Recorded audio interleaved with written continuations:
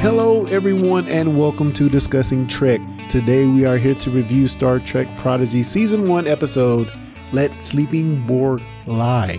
Like always, I'm your host Clarence.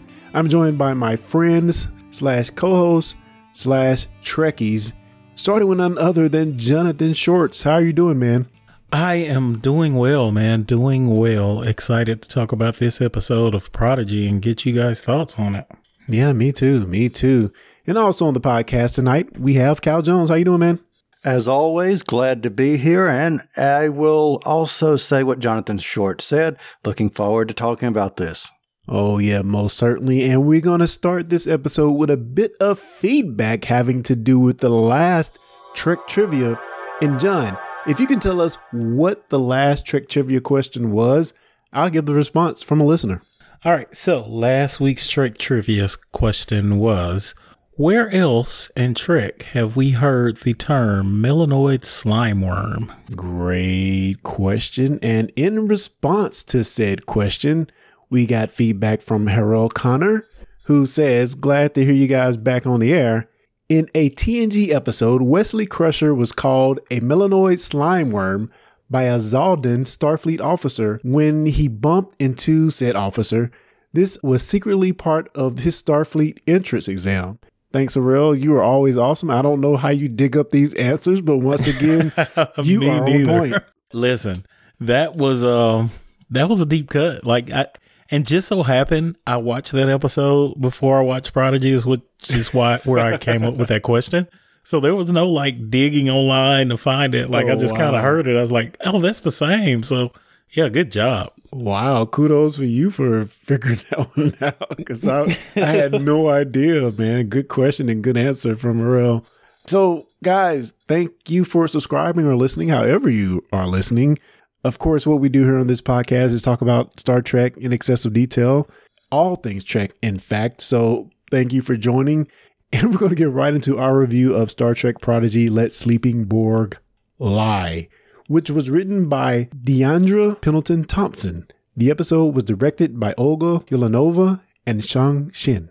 When the crew encounters a dormant Borg cube, Zero risks everything to save their ship.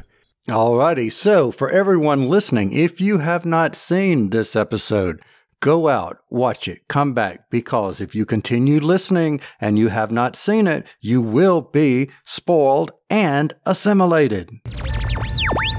Spoilers. Red alert. All hands stand to battle stations. What gives you the right? You cannot destroy an idea. At ease before you sprain something. Oh, good stuff. Like always, we go back to Mr. Jones for the beats of the episode, sometimes serious, sometimes comedic. Honestly, you never know. Mr. Jones, what do you have for us this week? So I'm going to repeat, because I said I was going to do this last week, and I'm going to hold true to my word. I'm going to repeat what I said, and that is tea minus coffee plus a resumed voyage equals a collective of zero. We have two Janeways. We might as well have the beats twice in a row. So there you go. Hey, man, we're doing things different these days. We're switching it up, and I'm all for it. So, John, let's get your high-level view of this episode, man. What do you think? Oh, man, it was, I watched it the first time, and I decided I needed to watch it again the second time. And, I've said this many times, but I watch it the second time. I watch the episode the second time. Sometimes it's just not quite as good because I've seen it already, kind of thing. But in this case, I was just as entertained as the first time. So it was great. I loved it. Yeah. I personally love the way it's kind of tying off some storylines or bringing some storylines, pushing it further along in a sense. And I really love how it did that this episode. Also, in my opinion, really, if this is on Nickelodeon, I think it's kind of a scary episode. I don't know. Maybe you guys didn't get that, but for little kids watching this, a little scary. I also had the thought, this was good because it kind of forced, us as Trek fans, we are used to Borg now. So, we kind of assume what's going to happen. It's not as scary or surprising, but this kind of forced you to look at Borg like you've like new. I don't know if that makes sense. You know, so like as I'm watching this episode, like I'm hearing them describe things that I'm thinking in my head, like that's already known. It's like common knowledge. But to them, it really is not. So to take it back to your comment, as I'm watching it, I'm kind of realizing the fear factor in the Borg that we've just kind of forgotten over time. Yeah. Cal, additional thoughts? Yes, I will agree with everything both of you just said. I just want to add, and I'm looking at some pictures from this particular episode as I'm listening to you guys talk. I know these characters are animated, and, you know, we talked about this last week, and we've probably talked about this before, but whoever is producing this, whoever is directing this, they are knocking it out of the ballpark every single week because these characters have personalities. You care about the characters. They're growing, et cetera, and so forth and so on. I just enjoyed it. I watched it again earlier this evening, and it was just as enjoyable, like Jonathan said, as it was before. So kudos. And the fact, like you said, the characters are growing, like, and it's the growth you expect to see in Trek. And it's kind of, I feel like it's the growth that we've been wanting from Lower Decks, which they're inching toward it, but not at the pace we'd like to see.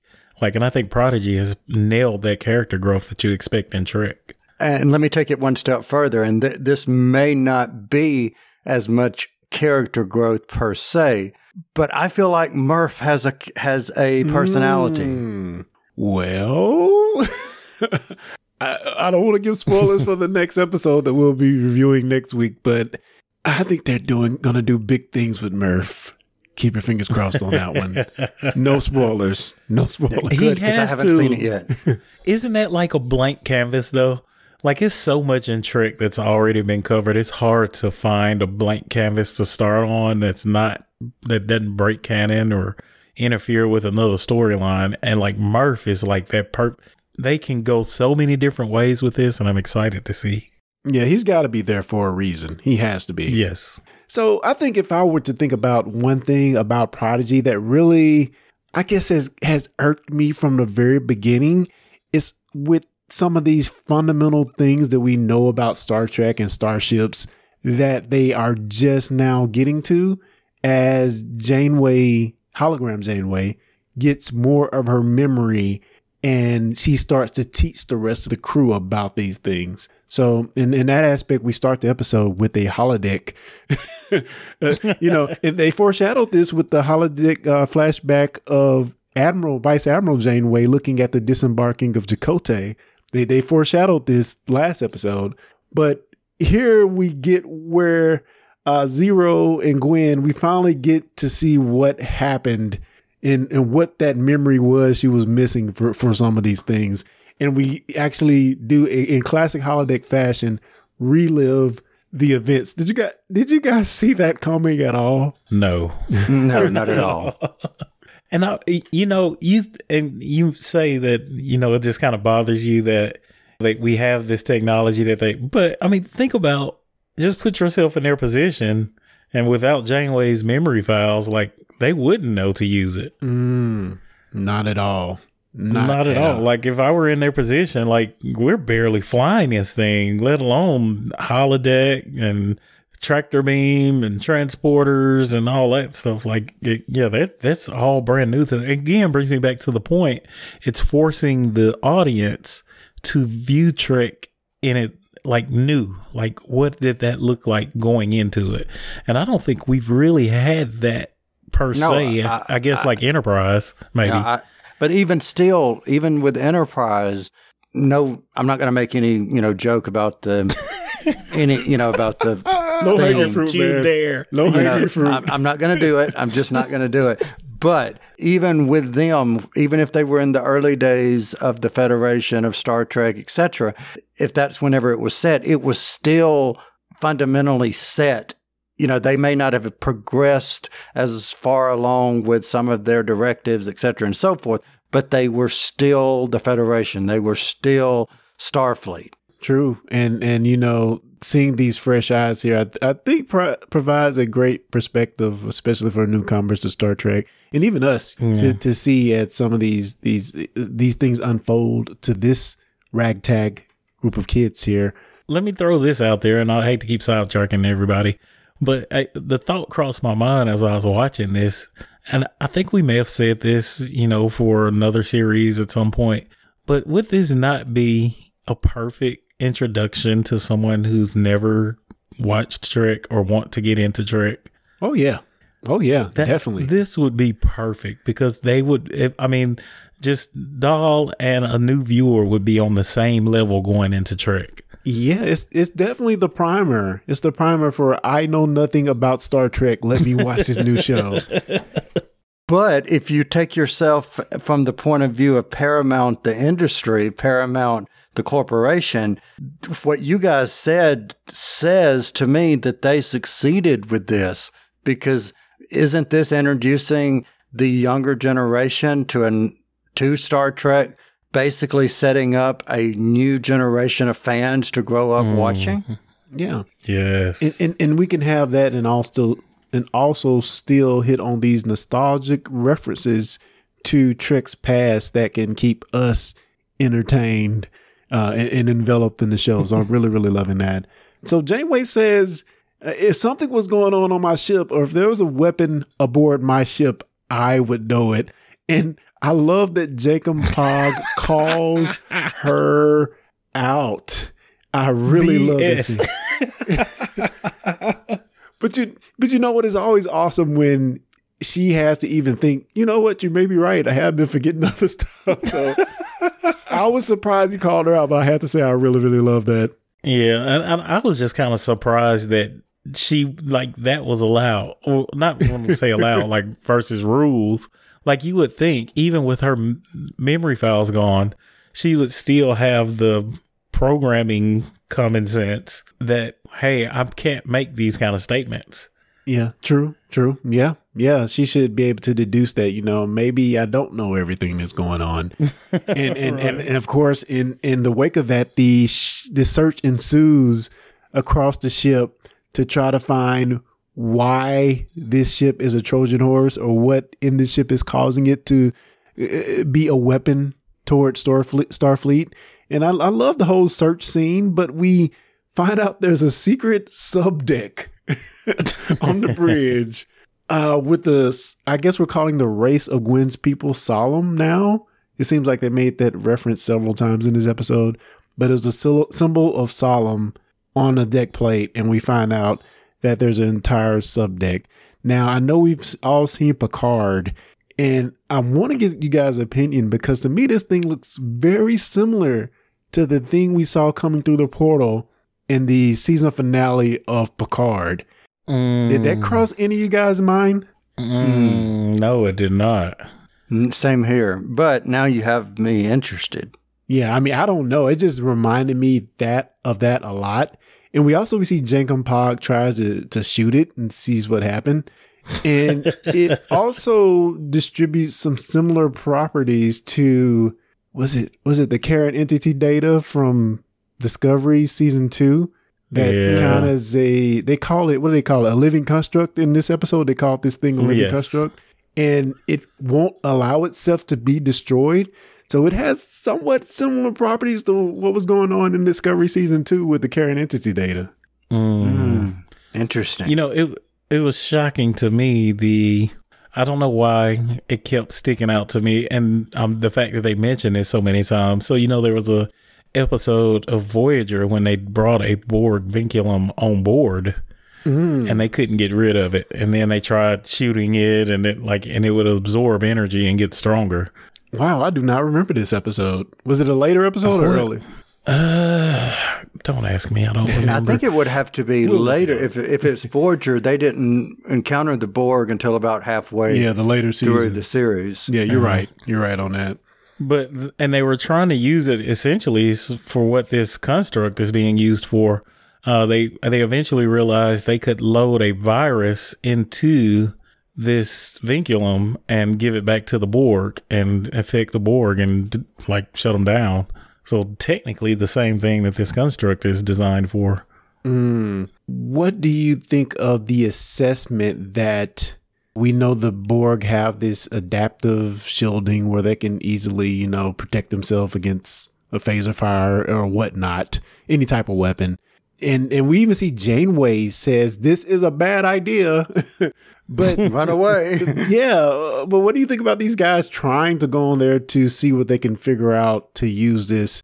Because I guess they want to make it to Starfleet. So this is one of the only options they have. I think it goes back to what you said at the very beginning, Clarence, or just maybe not at the beginning, but a few minutes before, which is these are characters, or and it may have been you, Jonathan, so forgive me, whoever it was. One of you said that these are characters. Oh, come. Now you threw me off my game. Wakanda forever. Okay, come on. Now you threw me off. No. You threw me off my game. I actually now don't remember what it was I was going to say. Okay, keep going because I really don't remember what I was about to say. I think you were getting ready to reference the fact that we mentioned before that they are not aware of the dangers of Borg like we are. Very well said, sir. So just like you just said, Jonathan, they are not aware of all the dangers. So for them, it's just a cube in space, just as another starship would be. Yeah. Right. And I love how we go back to those fundamental rules of a Borg cube. As long as you're not perceived as a threat, you can pretty much, you're free to roam about the country. Just to go and do what you have to do, and get out of there. And I love how we make that call back to something that's been established since TNG of, if you're not going in causing a ruckus, you probably can get away with going on here for a little while and doing what you need to do. So I really like that as well. And that has been a great, I don't know what you call it, just a great situation that they've reused over and over through Trek. And I don't care how many times you see it, it's still like uber makes you nervous, like suspenseful. Like I know I've seen it 1,000 times if I hadn't seen it once. Long as you're not a threat, they'll ignore you and they go creeping around and they do ignore them. And the whole time I'm on the edge of my seat, like at some point, they're going to notice. You're going to bump them or a sensor is going to go off and it just makes me nervous to no end. Yeah, scary episode, man. Case in point, where you have the group of the Borg that are walking by and one of them, just one, turns around and looks like, I heard you. Very Walking Dead-esque right there. Yes. So I love how Jacob gets on this cube and he is so giddy about these couplers and all the technology until lo and behold he looks up and sees the first Borg drone and then he's terrified. I thought that was really funny. So the idea to plug Zero is Borg, the idea to plug Zero into the vinculum, into the Matrix. Hey, why? Why? The first time I watched through it, that was my question. Like, why Zero? Like, that's just the worst idea ever. But then I had two thoughts on my second time watching it. One thought was, okay, she and Zero said, I've been a part of a hive mind before. So if anybody stands a chance of resisting, it's me.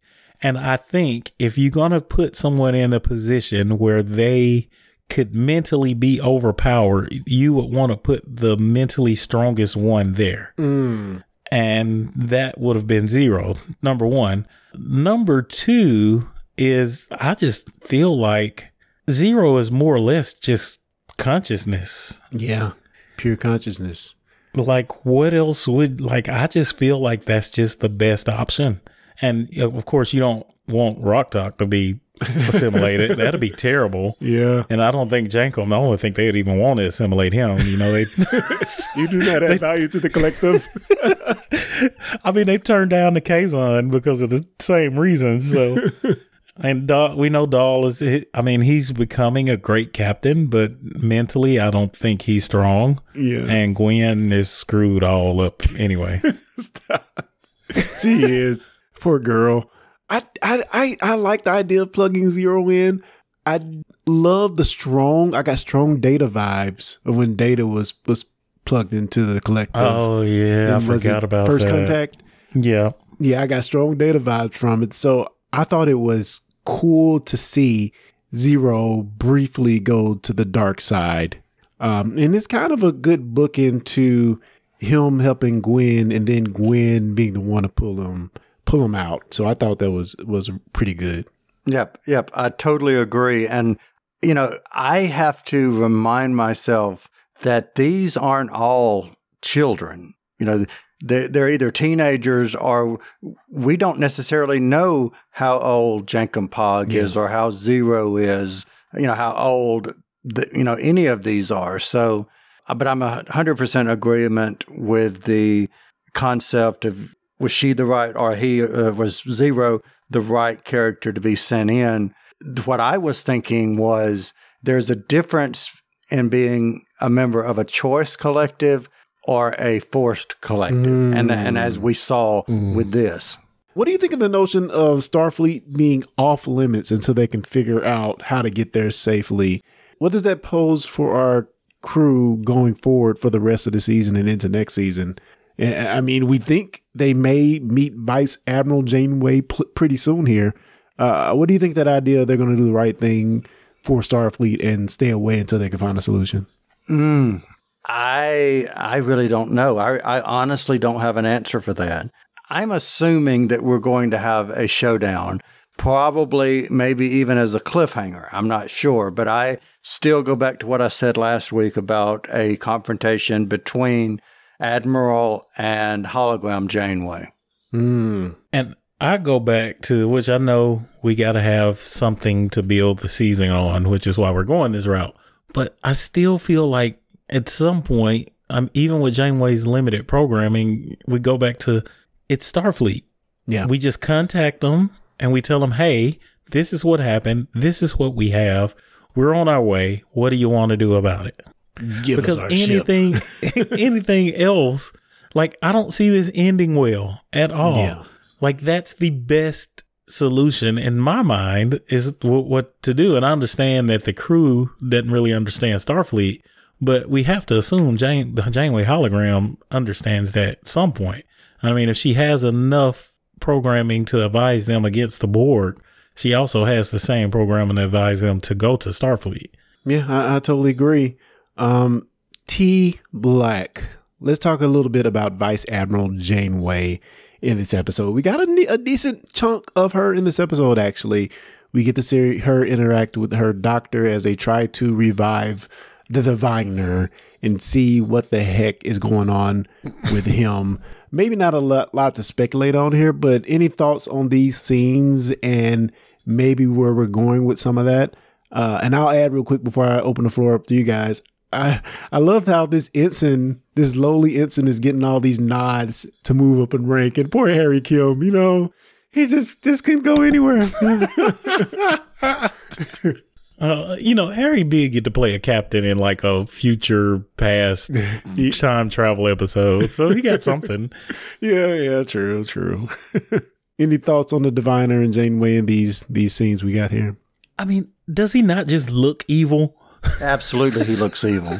And, I have not seen the most recent episode, so I'm merely speculating here. But if he's not going down the road of, oh, woe is me, I've been wronged and these horrible little children, if we don't see that coming a mile off, then we might as well just stop podcasting because it's coming. Thoughts, John? Gosh, and I know I'm on the outside looking in and I've seen the whole picture, but I'm just like, I'm screaming.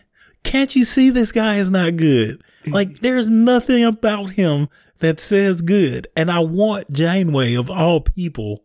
Like I get it if Picard would have been standing there, Picard would be more accepting and give him benefit of the doubt. But like Janeway is one of those that's always been a bit skeptical, maybe too curious. Yeah. But a bit skeptical. But in this case, it seems like she's accepting that he is the victim here. Yeah. Too easily. At least not to have extra security detail in his right in the sick bay with him there. But we do arrive to the decimated relay station by the end of this episode as the Diviner awakens, and Janeway is kind of pissed. Like, Chakotay is not in control of the Protostar. He would never do this. Like, so who is in control of said Protostar? So I'm pretty sure we're going to get into some of that really soon here. So I just think this is a fantastic setup for going forward with the series. So is it the fact that, so does another Starfleet vessel or station have to like link to the computers for this construct to attack, or like if Janeway like meets up with them and scans them, will it happen?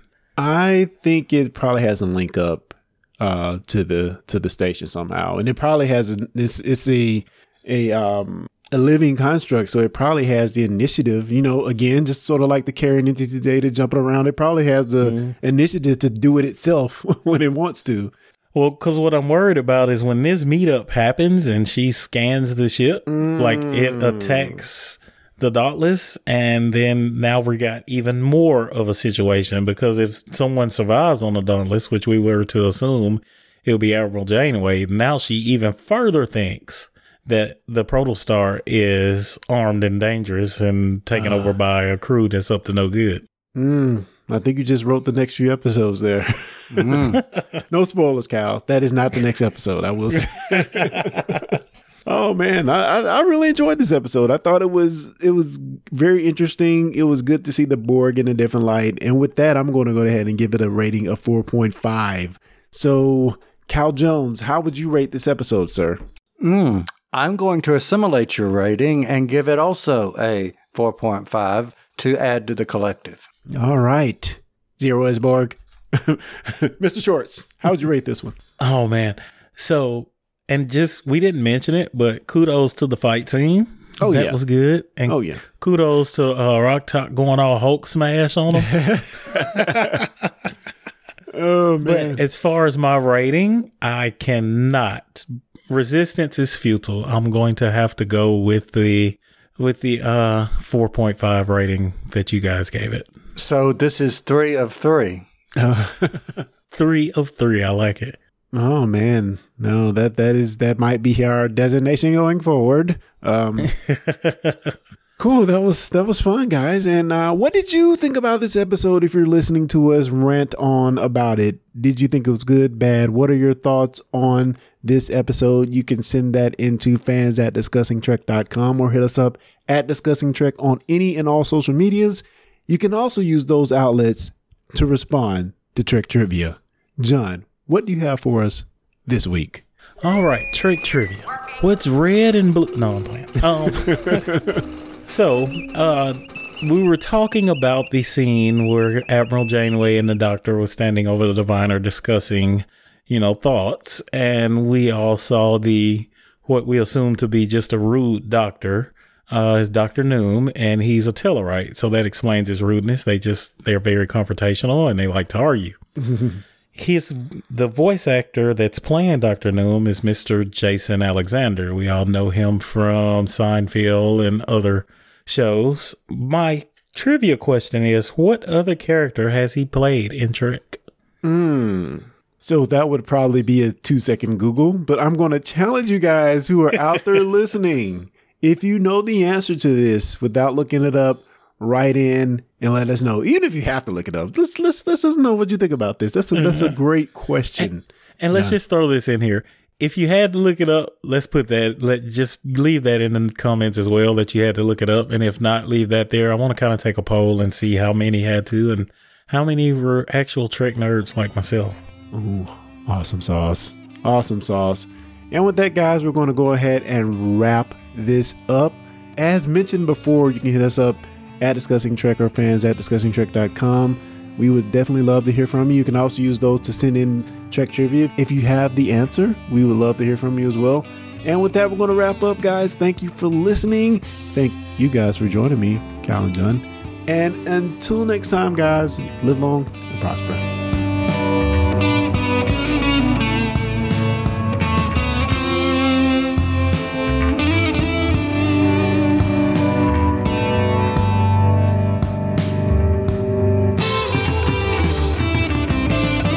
Thanks for listening to the Discussing Trek podcast. For more information, go to discussingtrek.com/subscribe.